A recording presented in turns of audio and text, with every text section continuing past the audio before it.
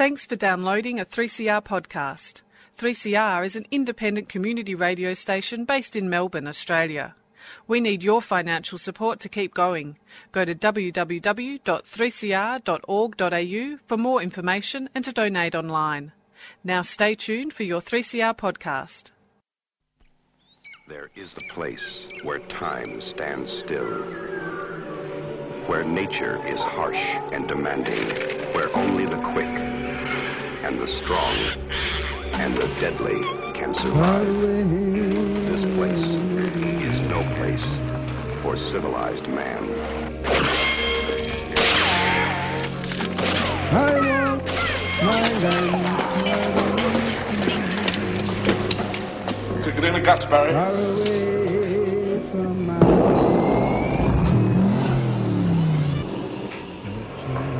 All you've got to do now is pass the Australian culture test.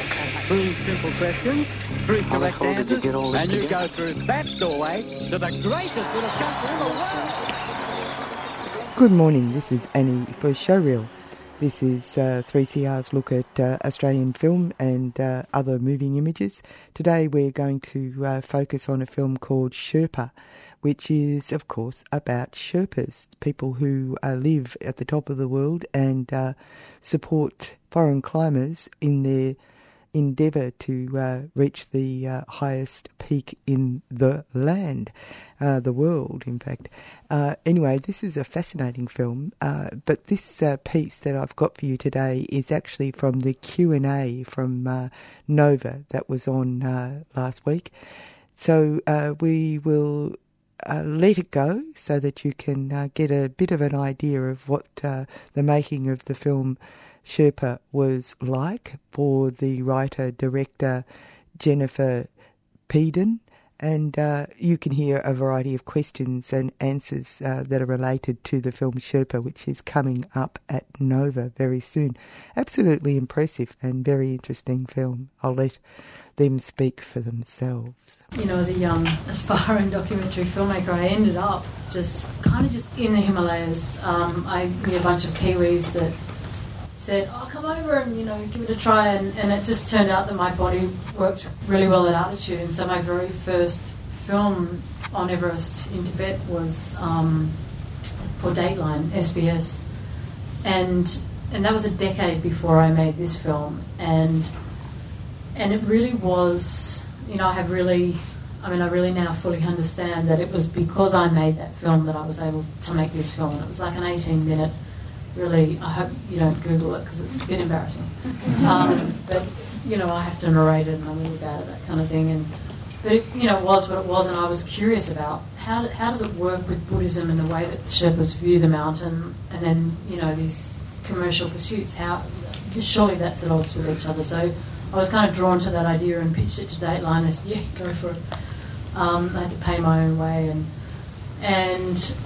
made that film. But then the very next year I got invited back to work again on a different expedition and as a camera operator, and I showed the Sherpas that film, and I think that was the moment that they went, okay, no one's ever done that before, and I think that's what granted me access to then make this one. And I then worked on other expeditions, and I'd known Herbert Tashi. I'd spent 6 months of my life on a mountain with him before I came to make this film, and my daughter's named after him. So it was a long time in the making, and I don't think anyone could have just turned up to the mountain and for the fun of it and made this film, because there's so much that you need to know about the intricacies, A, of the culture, but B, of just the technicalities of working on Everest and filming on Everest. Was there points in the past where you've sort of felt, are you almost shocked at the way so many other films, whether fictional or factual, miss so much of what you've discovered and shown to us about Sherpas as a people instead of a profession? Yeah, and I think that was one of the main motivating factors, again, for making the film. I just, it was always these great, lovely people. And anyway, back to the main story over here with these, heroic climbers climbing Everest. And to me, the main story was always back over here. And I tried when I was the high altitude director on the Discovery series, Everest Beyond the Limit, for the season 1. I went for 3 seasons. And I was endlessly doing these little interviews and stories with the Sherpas, and all of that got cut out by the producers, and none of it ended up in the film because it somehow, in their mind, depleted the hero narrative of the foreign climbers and the obstacles that they were overcoming in their own lives, or whatever it was. And I just thought that there was room for this. You know, it just frustrated me, and more so, I mean, I had lots of moments of inspiration, such that, you know, for example, on Everest in 2006, there was a climber whose life I witnessed being saved. He was literally carried off the mountain on by the head on a head strap with Purbatashi, and then he went on to write a book and do the public speaking circuit, and failed to mention that his life was saved by Purbatashi. And I just, it was people like that that inspired me to make the film. And the Sherpas say to me, you know, so often the clients are very lovely to them, you know, in the immediate aftermath, and then they'll forget their name within a day, and then they'll certainly forget them when they get home and repeat the story. And they're aware of that because they are on Facebook, and, you know, they can watch YouTube and they can see all of that. Because the finished film really gives us, it's so up to date in so many issues we're talking about as a society now. You know, it's about privilege and wealth and risking your life for commercial reward and different cultures and appropriation. There's so many issues, and it's all happening at the top of the world. I mean, when did you have a sense that you were capturing so much and that you were going to have to make so much work in one film? I mean, I had a really strong instinct that we had to be on the mountain in 2014, and I pitched the idea and I'd attached the two producers after Russell Bryce had cancelled his 2012 expedition because he was concerned about the Sherpa's safety. I thought, wow, that's never happened before. And that's what I remember, sitting bolt upright in bed one night saying, that now is the time to make that film. And by the time I, you know, got the producers attached and got everything organised and had development funding, we were literally cutting the trailer the week the fight broke out in 2013. And I said to Bridget, we have to get this financed now, because I reckon the whole thing's going to blow next year. I really do. And so I had an instinct then. As for everything else that kind of ended up in the film because of what happened, I could obviously never have anticipated the worst disaster in the history of the mountain was going to happen. In many ways, it was in the edit suite, you know. I think I only knew I had a film when Purbatashi said that he was going to quit climbing. I thought, okay, you know, until that point I was completely panicked. I thought, I don't think I've got a film. Because Universal made it very clear that they wanted the summit, and they started to get very itchy feet, apparently, when I was still on the mountain. They're saying, well, what's the film now? If the thing get cancelled, what's the film? And this may seem strange, but I was never, in my mind, making a climbing film. kind of. So to me, it didn't really matter, but I knew I had to convince them. Screen Australia remained supportive the whole way through. But I think when I knew Purbatashi had decided to quit climbing, I knew that was a big deal, you know, because there he was at the beginning trying to break the world record for most number of ascents, which is a very Western ideal. And so for him to have been so rocked by what happened, which he really was, and quit climbing completely and discard all those ideas, you know, that's real transformation. And then, you know, you have a story, and so it's just a question of how else do we plug all this together, because the main character goes missing in the middle of the film. You're very good in the film about not placing yourself in the narrative and not imposing yourself. What then were your own sort of thoughts and feelings on the day of the accident, when so much was in flux, when lives had been lost? Was there a moment, for example, when you thought, we need to step away, we shouldn't film this, for example? How was your own sort of progression on those very, what looks like, a period of time when everything was up in the air? It was sort of moment to moment. It wasn't a kind of, okay, we stop filming or we keep filming thing. It was, okay. I mean, I decided for whatever reason to position myself at the helipad. Renan, my American cinematographer, just grabbed a camera and he was doing his thing. He speaks fluent Pali, so I just completely trusted him to do what was right and what was appropriate. My Australian cinematographer was really sick and he didn't leave base camp, he was on a tripod and shot some of those long lens shots, the really tragic shots of the Sherpas. I mean, I was literally filming when a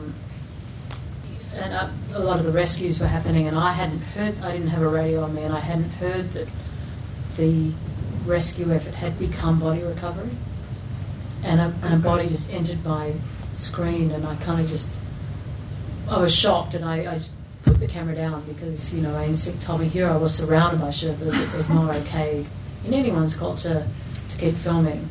So, you know, in that instance I stopped filming, but in other moments then when our young Sherpa guys were coming down off the mountain, you know, some of them were just too shocked to speak, others I knew them quite well and they would say a few things.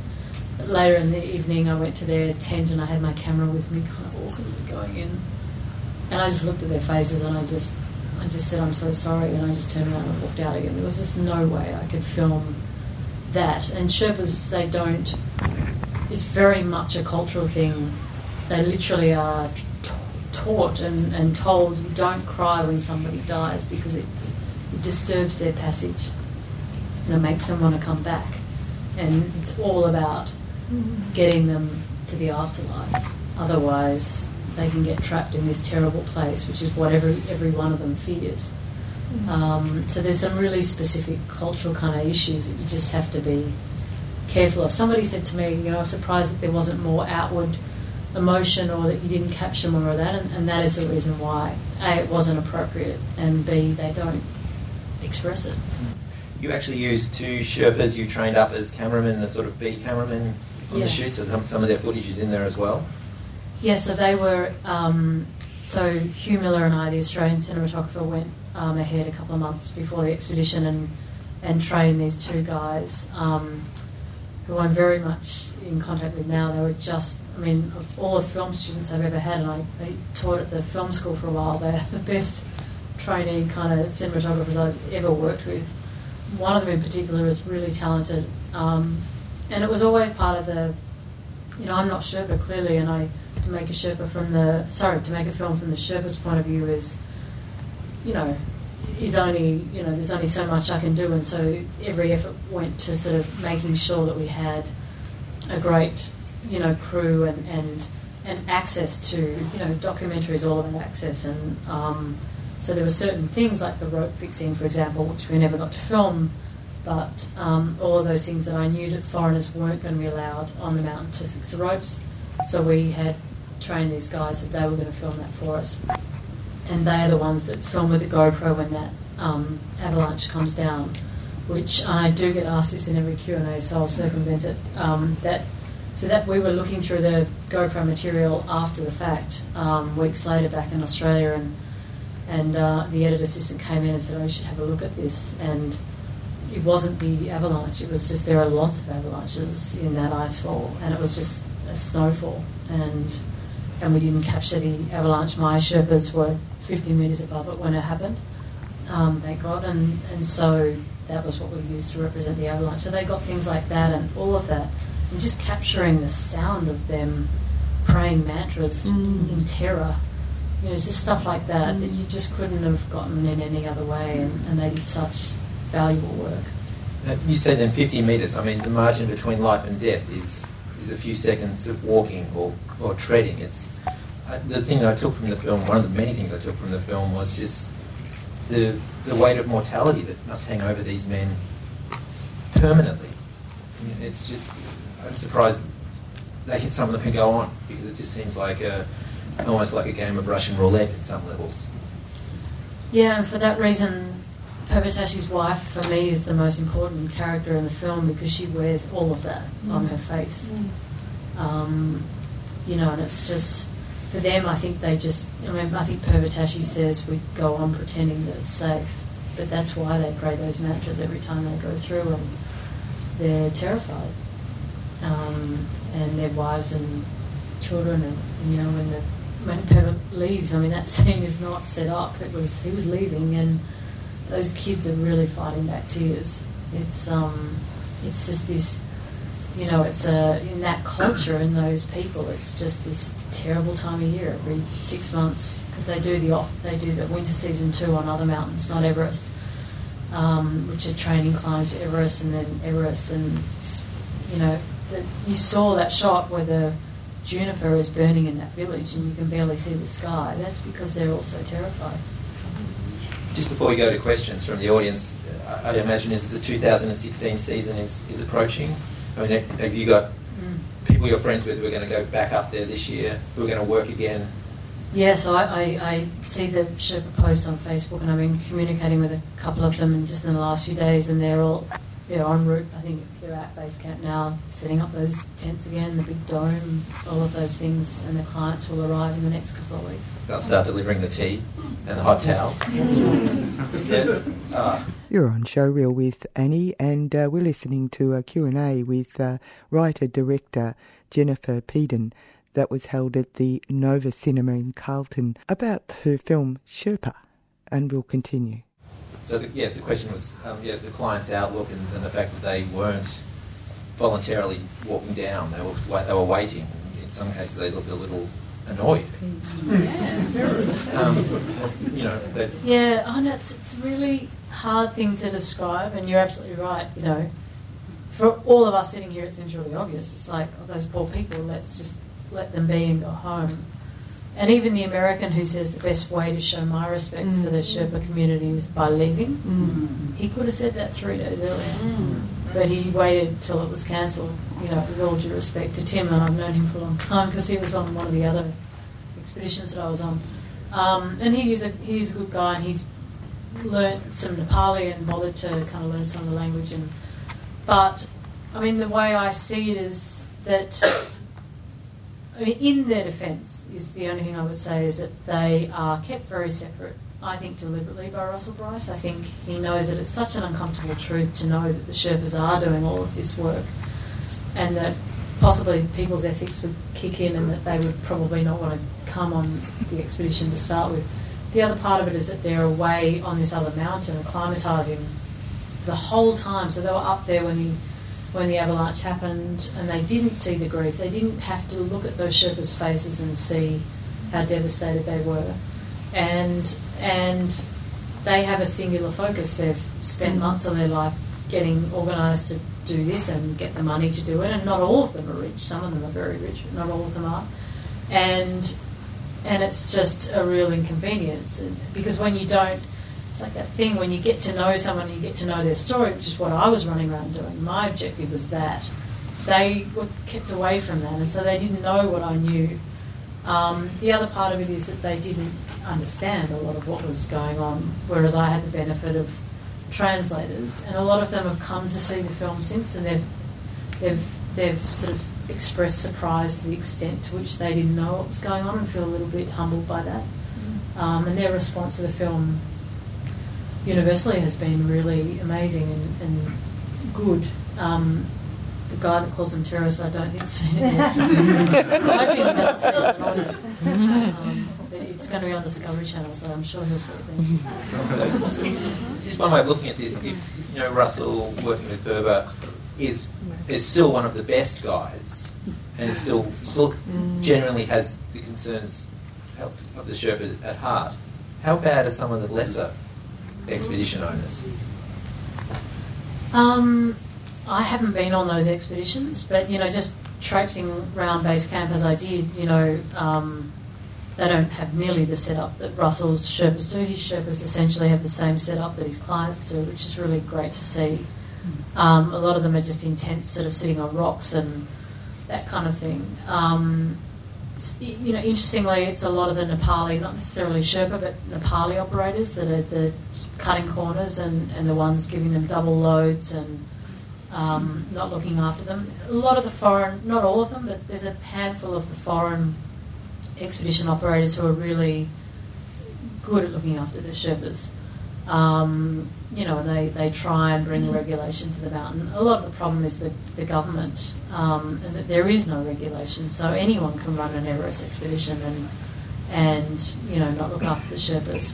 But my beef with them is, don't keep the client so separate. Like, make it, include them more, and allow them to have more of a relationship.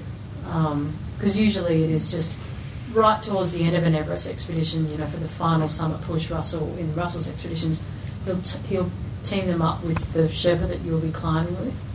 And so you'll sort of, you know, hi, nice to meet you. You know, you haven't even met them up until that point, and then you climb the mountain together.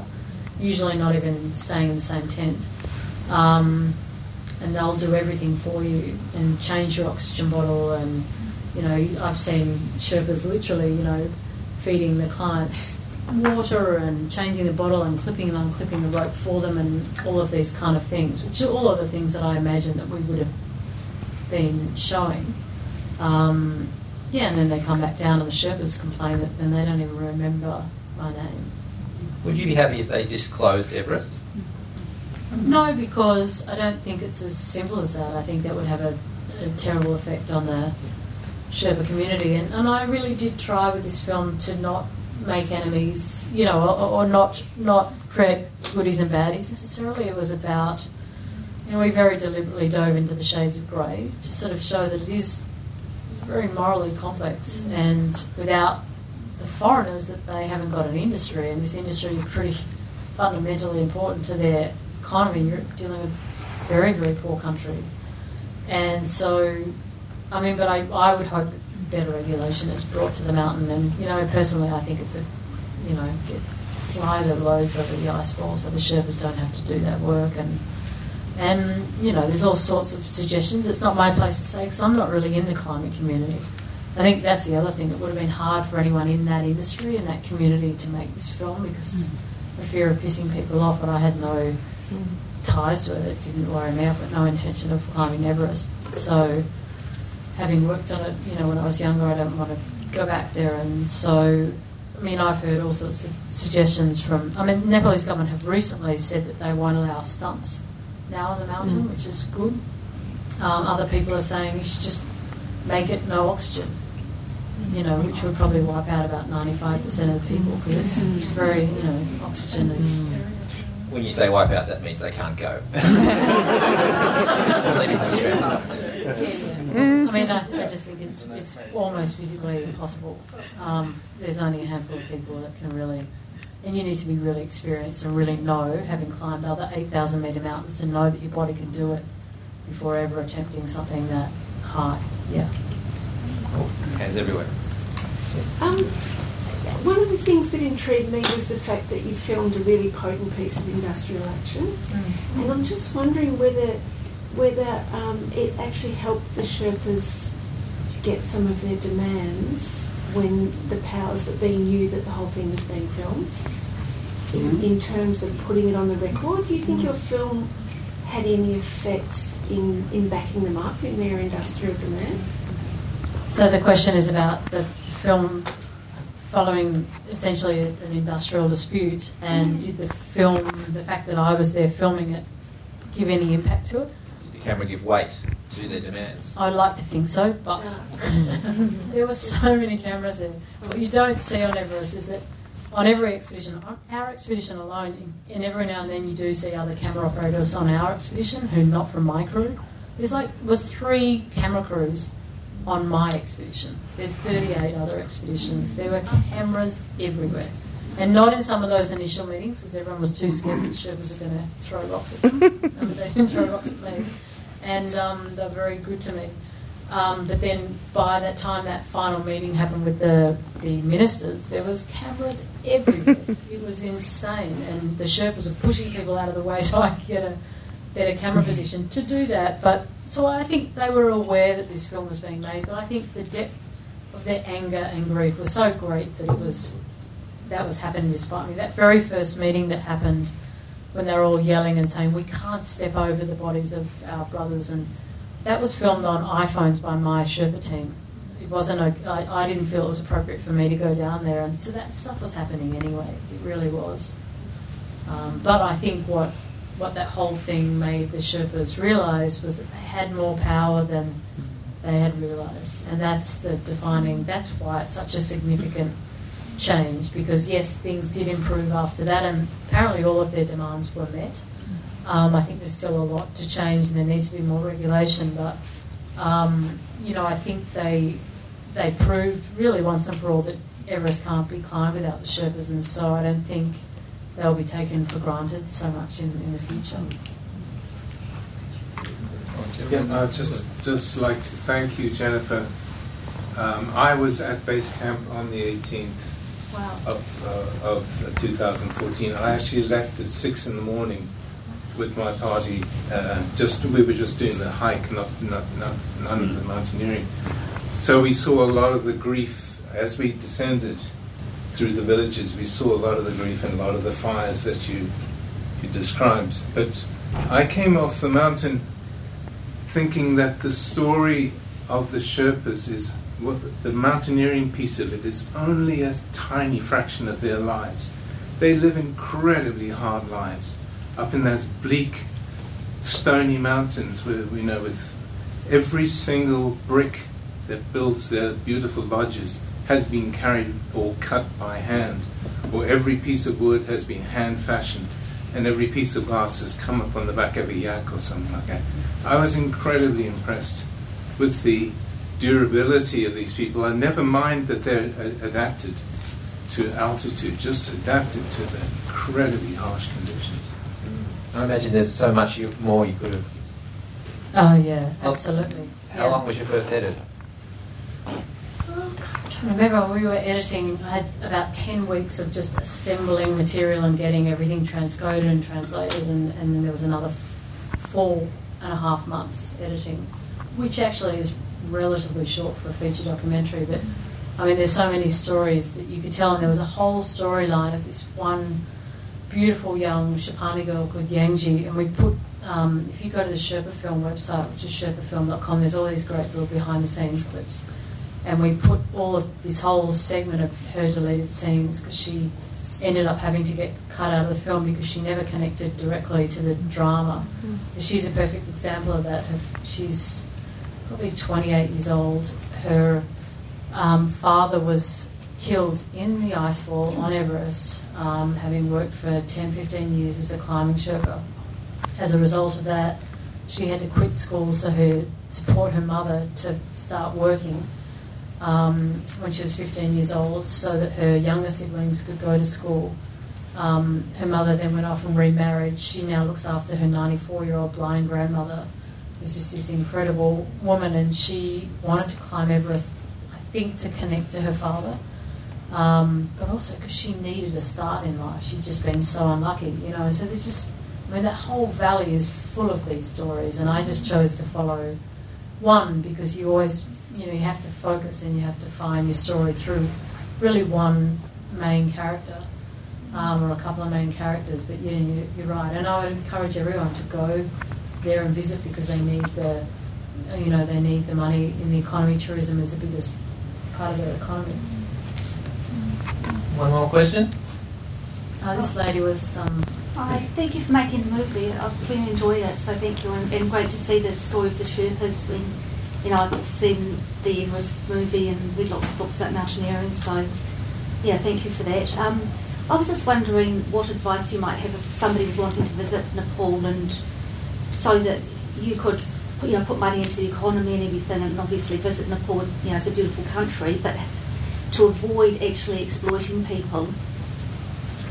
Can you visit Nepal without exploiting the community? Yeah, absolutely. And I think part of it it comes from us. You know, we have to talk to whoever you choose to go with. I mean, there's lots of really good companies doing, you know, great stuff over there. And it is definitely really important to go back there now because they need, because of the earthquake, they need it more than ever now. And everything is, you know, it's, I mean, as safe as it can ever be. It's fine to go back.